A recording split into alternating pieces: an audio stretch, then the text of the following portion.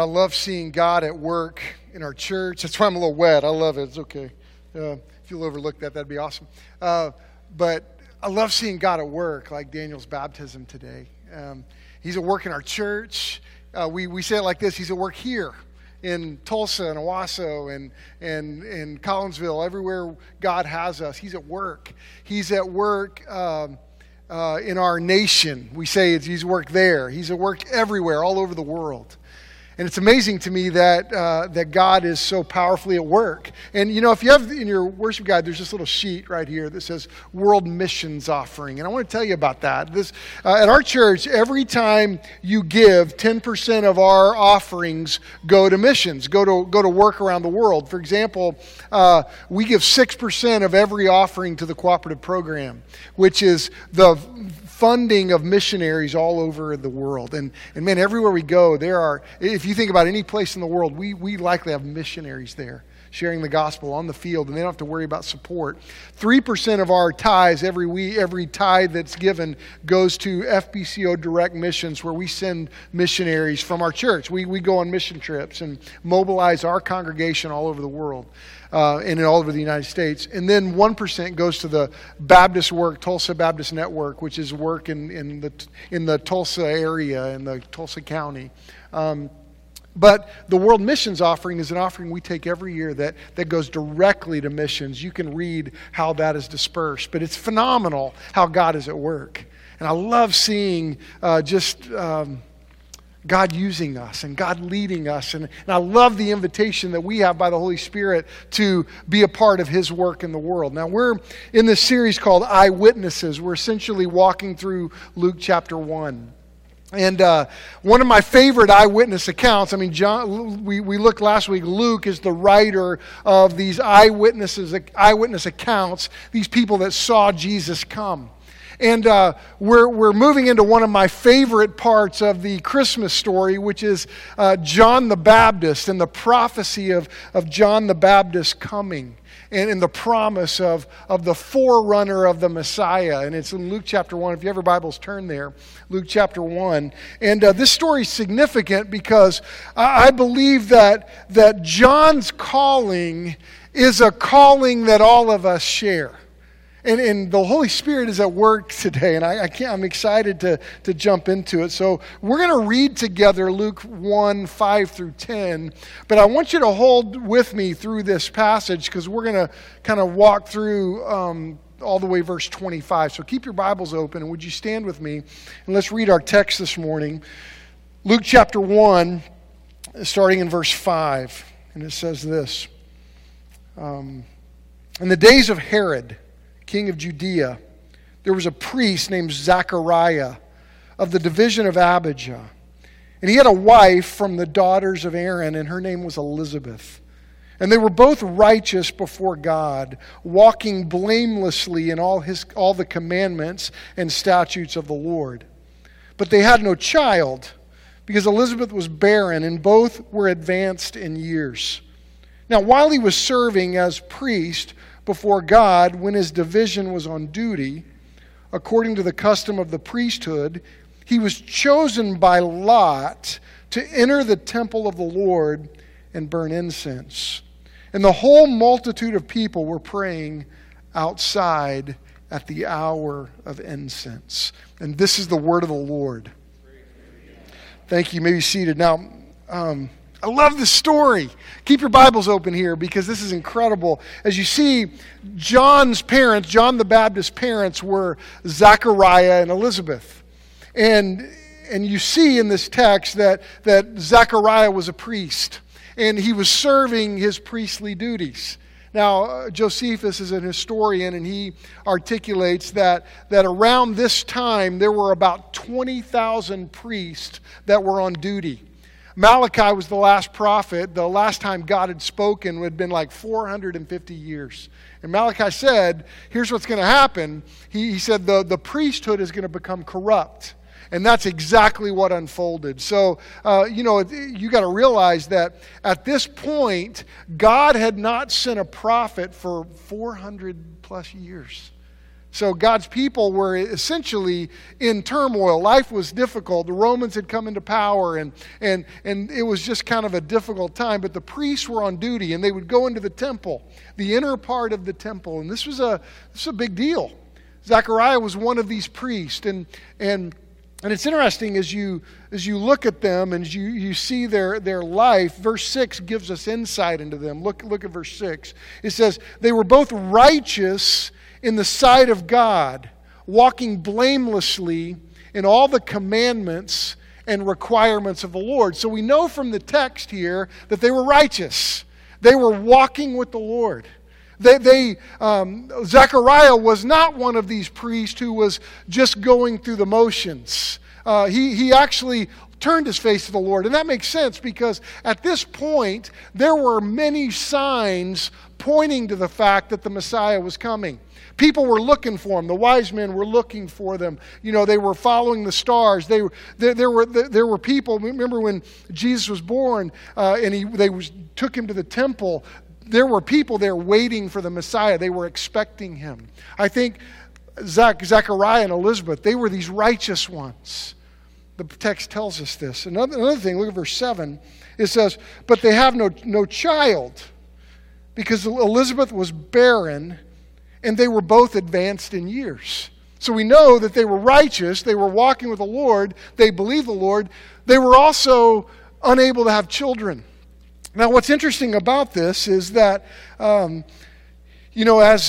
as Zechariah is doing his service, he was called out. His lot was drawn. Now, there's so many things working here that are interesting. You see the sovereignty of God at work and the power of God at work because it happened to be Zechariah's duty. And what's interesting about these priestly duties is that if you went into the altar of incense as a priest, you could never do that again.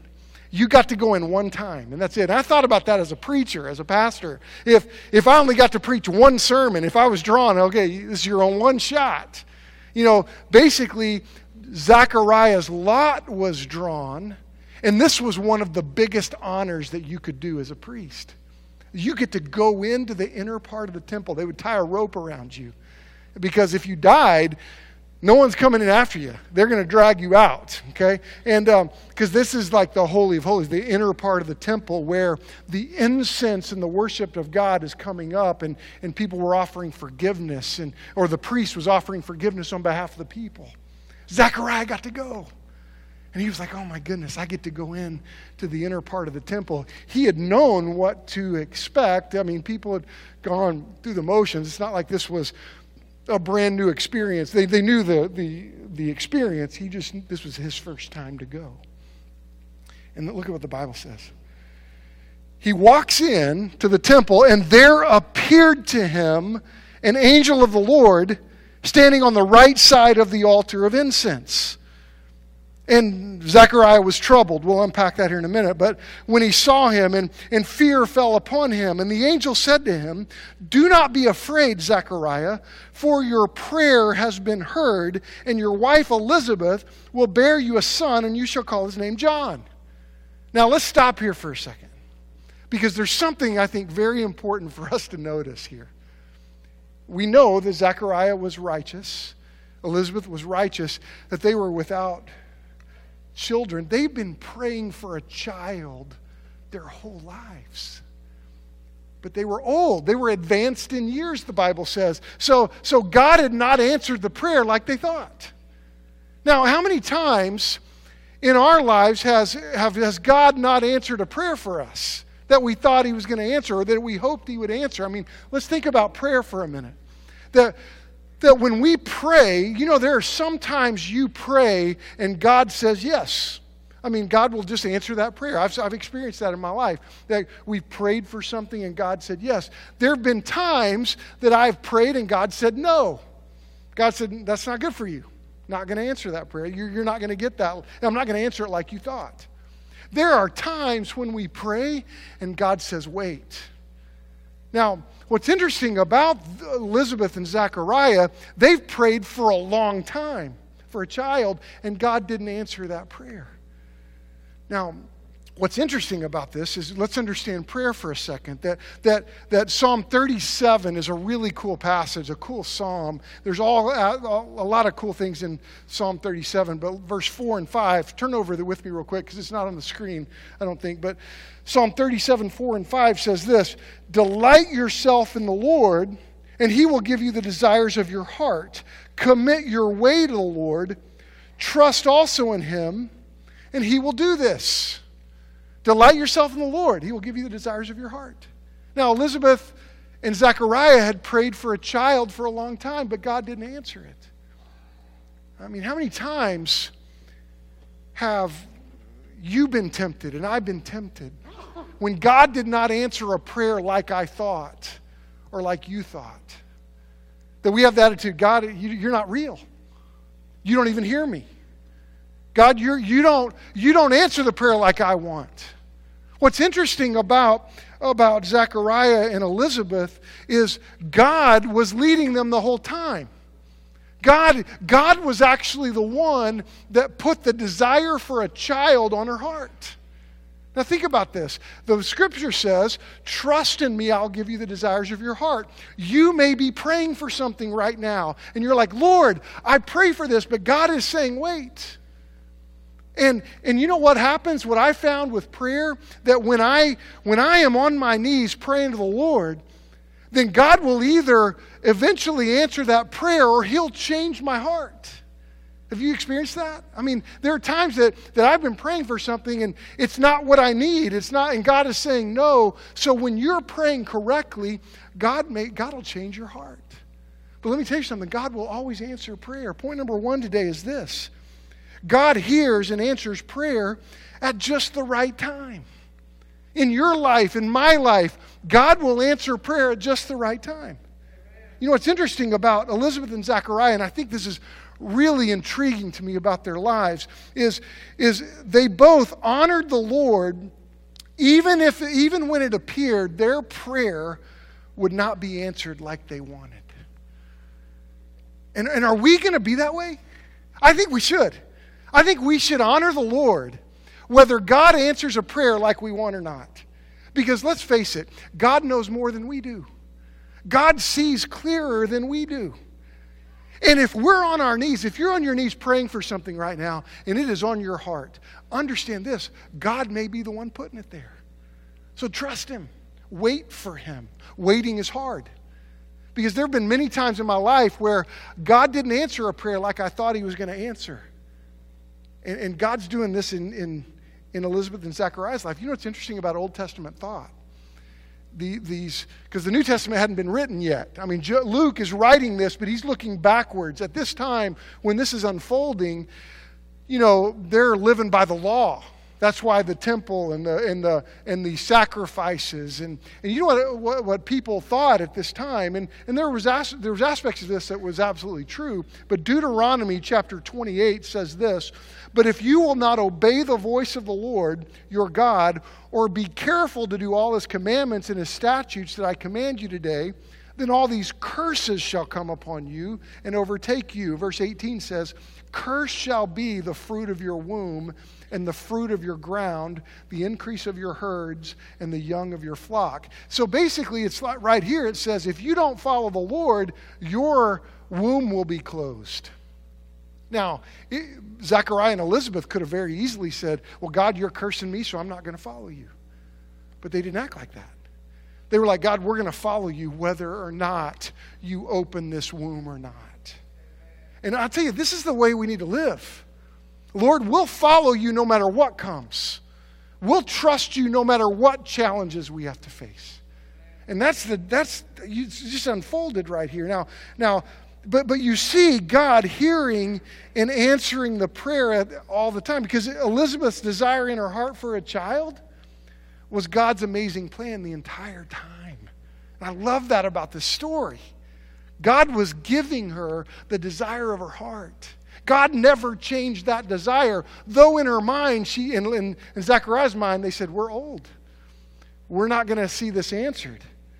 And it's like J.I. Packer says this, and I love this quote: we may debate the sovereignty of God on our feet, but on our knees, we all agree.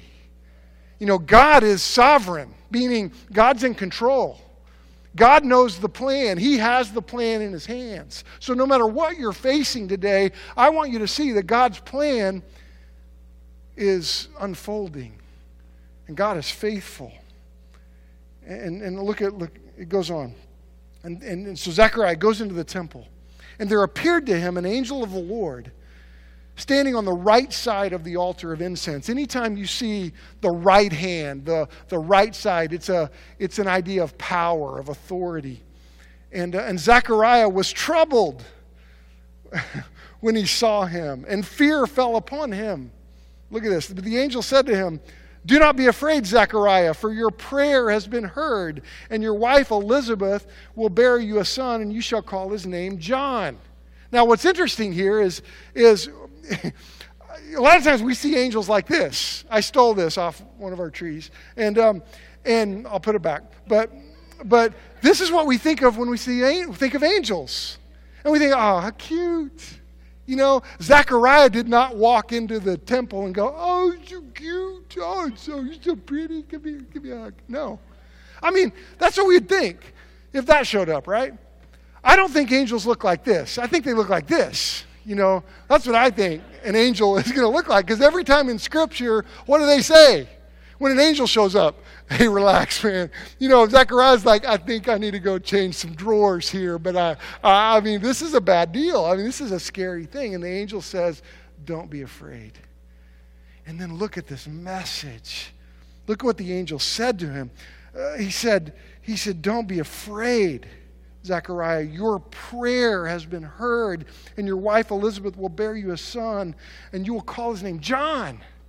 I mean, can you imagine this unfolding in Zechariah's mind? I just came in for the incense. I thought this was going to be in and out, and we're done, and I've gone through the motions here.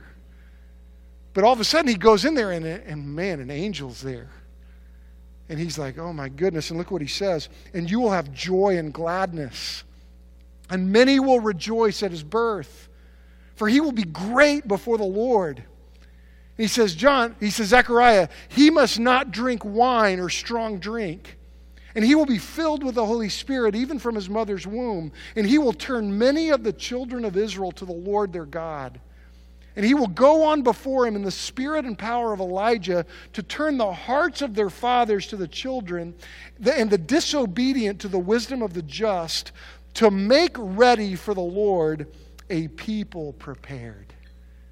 Now, can you imagine what Zechariah felt like? What? Are you kidding me? You mean I am going to be raising the boy that the prophets had talked about, that there's going to be a forerunner of the Messiah that Micah had talked about, that this forerunner is going to come, and oh my goodness, he's my son? How would you like that responsibility of raising that kid? You're like, "Man, I'm going to mess my kid up, man." I mean, I think that all the time as a pastor, how so much of my parenting is going to come out in therapy someday, you know, with my children. But can you imagine Zechariah getting this message from God that you're raising the forerunner of the Messiah? Now, Zechariah, you got some work to do. You got to keep him from strong drink. It's almost like a Nazirite vow, if you know that vow in the Old Testament. Now, this child is got a responsibility, and Zechariah and Elizabeth are going to raise him. You know what this shows us? Point number 2 is that God has invited us to join him in the work of salvation. I mean, do you realize that? This is this connection that we have to John's calling that Zechariah and Elizabeth had some important work to do. Yes, God was at work. God is sovereign, and God's plan is unfolding. But Zechariah had some work to do. And this is important to understand. You see in this passage how work and prayer, they're going hand in hand here. That yes, God is sovereign, and we pray and we look to the Lord and we ask the Lord for wisdom, but then he calls us to work, right? It's Pascal is a French philosopher that lived a long time ago, and he said this. He said, "God instituted prayer in order to allow his creatures the dignity of causality. And here's what he meant by this, that he gave us small creatures. I mean, have you ever felt small? Have you ever looked up in the sky and said, God, how big you are, and yet you know my name. Yet you know who I am. You care about my life. But Pascal said that God has given his creatures the dignity of causality, meaning that we can contribute to the course of events. Now here's the point. C.S. Lewis says it better than I will. And he wrote in God in the Dock, so I'm just going to read you what he said. He says, what we do when we weed a field is not quite different from what we do when we pray for a good harvest. But there's an important difference all the same. You cannot be sure of a good harvest whatever you do to a field. But you can be sure if you pull up one weed, that one weed will no longer be there. So we see, I think C.S. Lewis is describing this reality that we are a part of God's work, that our work matters. There are some people that say, oh, well, they misunderstand the sovereignty of God because they say, well, God's powerful. He's going to do whatever he's going to do. He doesn't need me. But God calls us to be a part of his plan, especially in the work of salvation. Now, we see this all the time. And this is why I pray that we are a church that is evangelistic, that we are a church that is bold with the gospel, and that we don't forget that we are called to spread the good news of Christ. You and I are called to spread this news. Now, salvation is in God's hands, not ours. But you and I are called to speak up. It's like 2 Corinthians 5:17. It says, therefore, if anyone is in Christ, he is a new creation. The old is gone, the new has come. All this is from God, who through Christ reconciled us to himself and gave us the ministry of reconciliation. And this is why the beautiful picture of Daniel's baptism this week. I mean, he came to my office. Leon was like, Chris, we got to talk. Man, I've got a burden for Daniel. Will you make some time? Yeah, come on, come by. And he comes by, and the gospel is powerful. Sometimes we forget that. We think, oh, I don't know what to say. I'm not going to share. They're going to just like laugh at me or whatever. No, there is power in the gospel. That God is at work in the gospel. In the message of Christ. That's the gospel. The gospel is the fact that Jesus came and he rescued us from our sin. Jesus went to the cross for us and took our place. He died on the cross as a substitute for us. Then he rose from the dead and conquered the grave, giving us victory over death and sin. That's the gospel. And see, when, here's the reality. When Leon and I, we were called to share the gospel with Daniel this week. And he got saved. And he got baptized today. And I got all wet. And I love it. You know what? That's awesome. My brother right now, my older brother, is 9 years older than me. And I love my brother. Probably right now, he is preaching at Henderson Hills Baptist Church, where he's the missions pastor. And it's in Edmond. And there was a young lady that came into his life. I wanted to show her video today, but it would be unsafe to do that because our services are online. But this young girl, she's been coming to our family gatherings for years now. And her name is Fatima, and she's from Morocco. And she came over Thanksgiving. And my brother said, we knew about this. We were just got to see her baptism video because Fatima came to know Christ. And we were all fired up. I wish I could have gone to the baptism service for her, but I was preaching that day. But I got to see it, and we were saying, that's awesome. We were rejoicing with her because she got saved. And you know what she's going to do? She's going to go back to Morocco. She was Muslim. And she's going to go back to Morocco, where I am grateful we're given to missions because we have missionaries in Morocco that are there to help the church, help her when she goes home. And it would be unsafe for me to show the video because she would face some serious consequences in Morocco from the Muslim world, from her family. Now she's going to tell them. But we got to, there's a strategy here. But I love it that look, people need to be saved, and God has invited us to this ministry of reconciliation. This is why we've got to speak up, and we've got to be passionate about the gospel, and man, there's power in the gospel. I don't want us to doubt that or forget that. We have a responsibility with this. I mean, Zechariah and Elizabeth, they had some work to do. So do we. I pray we don't forget that. Look back at verse 18. It says, and Zechariah said to the angel. So, I mean, he's terrified. He's like processing this. And he says to the angel, how shall I know this? For I'm an old man, and my wife is advanced in years. And the angel answered him, I am Gabriel, and I stand in the presence of God, and I was sent to speak to you and bring you this good news. Now, this wasn't like, well, I'm Gabriel, and I stand before God. I mean, he was like, listen, punk, sit down. You know who I am? You talking to me? That kind of thing. It's like, Gabriel. I'm Gabriel. I stand in the presence of God, big boy. Now, I think that when we go to heaven and we see Jesus, I think we're going to be like, whoa, you're God.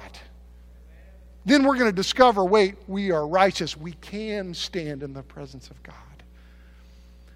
But Gabriel's like, let me tell you something, buddy. I stand in the presence of God, and I've come to you to give you this good news.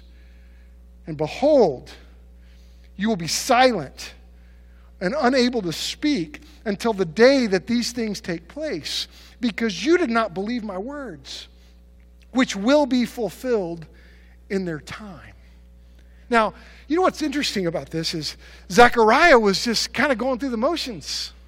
He was kind of like, I got to go do this. I know my duties. I'm going to go in and go through the motions. Joe sang something today that I don't want us to go through the motions. When he said, Lord, may we receive you. Lord, may we receive you.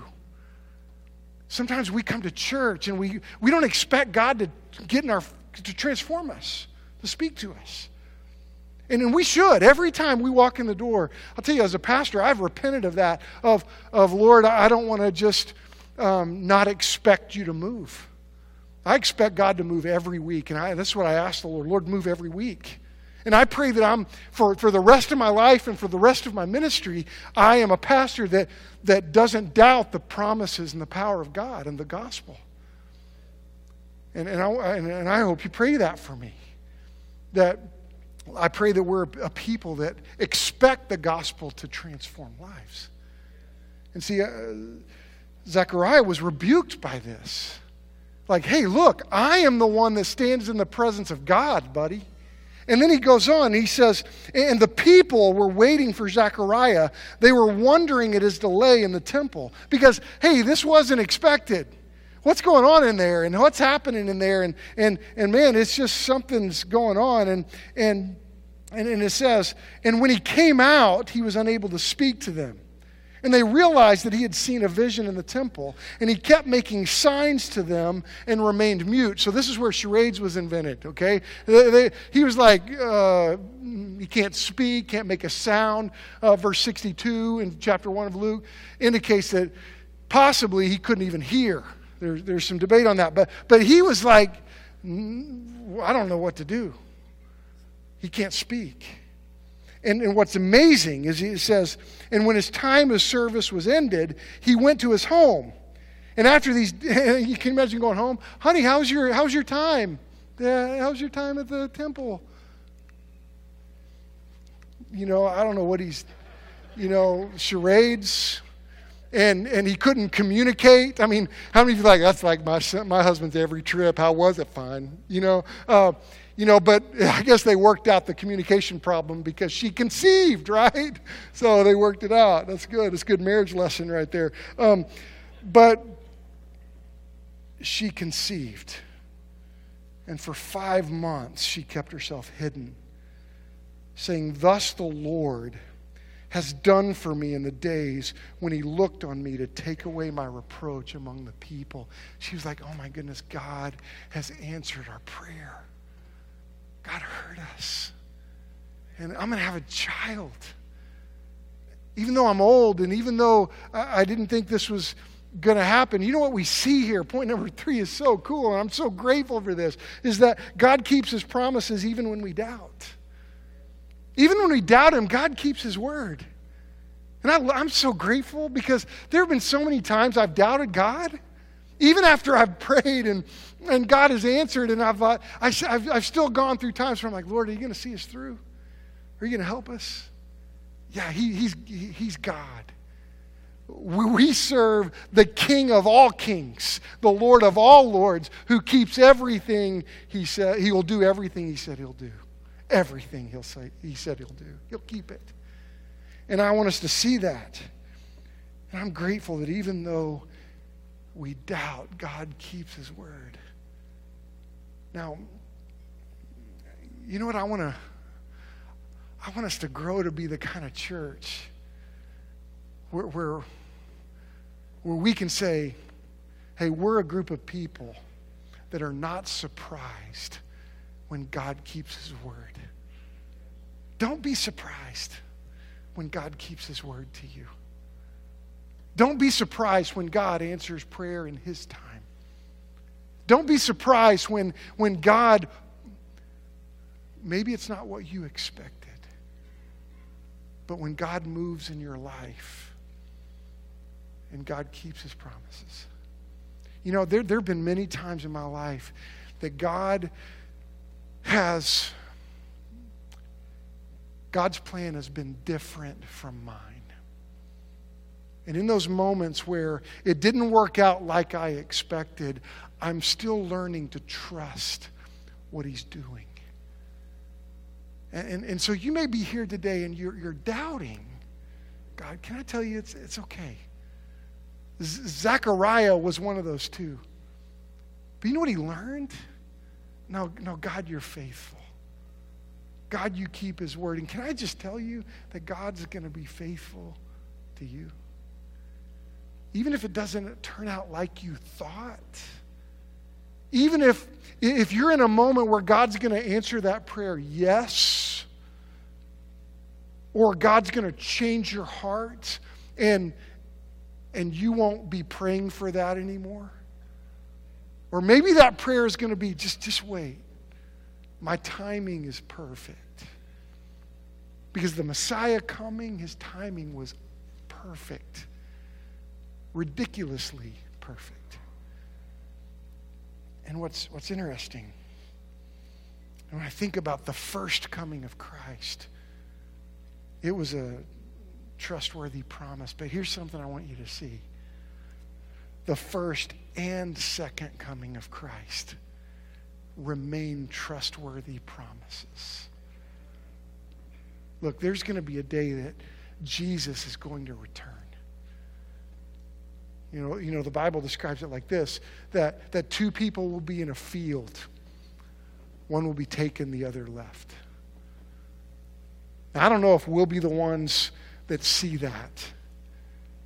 It sure seems that we are living in the last days. And it's why I love Matthew 24. Matthew 24, he records this moment that Jesus said, "Therefore stay awake, for you do not know on what day your Lord is coming. But know this, that if the master of the house had known in what part of the night the thief was coming, he would have stayed awake and would not have let his house be broken into. Therefore you also must be ready, for the Son of Man is coming at an hour you do not expect." And so, look, Zechariah in this moment was walking with the Lord. He honored the Lord. But he doubted, but then God saw him through. He got ready. He got home and said, "Elizabeth, we got to get ready for this." because the Messiah is coming. Can I challenge us today? Are we ready? I mean, if Jesus came back today, would you be ready? I mean, can I just say to you, if you're here today without Christ in your life, if you've not yet trusted in him, not done what Daniel has done, and come to that moment where you say, Lord, I need you as Lord and Savior of my life, would you wash my sins away? That's never happened to you. Oh, come to Jesus today. Today. You do not want the second coming of Christ to come and you not be ready. Can I just stand in front of you and say, come to Jesus? Not out of fear. Though, to be honest, if you're living your life apart from Christ, you ought to be scared. You ought to be afraid that, because none of us are guaranteed tomorrow. You don't know when you're going to draw your last breath. It may not be the return of Christ that causes you to walk through that door called death. It may be a truck that causes you to walk through that door called death. I don't know. The reality is death comes in different ways at different times for all of us. But I want you to be ready. I want you to realize that God keeps his promises. And he's calling us to come to him, to walk with him. Because, see, the first coming of Christ, that was a trustworthy promise, but so is the second coming. And it's my prayer that for all of us in this room, that we're ready. That if Jesus returns today, that he finds us right in the middle of his will, saying, God, we are looking to you. We are surrendered to you. We are honoring you in everything in our lives. Lord, we're those that are faithful to you. How has God spoken to you today? Can I tell you that he's real? The story of Christmas is not like Cinderella or Pinocchio. It was history. It was the life, the birth, life, death, the resurrection of Christ is historically verifiable. And its message is reliable for you and for me. Come to Jesus. We're going to have an invitation, and our altars are going to be open. And maybe you've just been praying for something, and you need to come and just bring that back to the Lord. And say, Lord, I'll wait as long as I trust you. Maybe you need to come to Jesus today. Oh, come to Jesus today. Experience eternal life.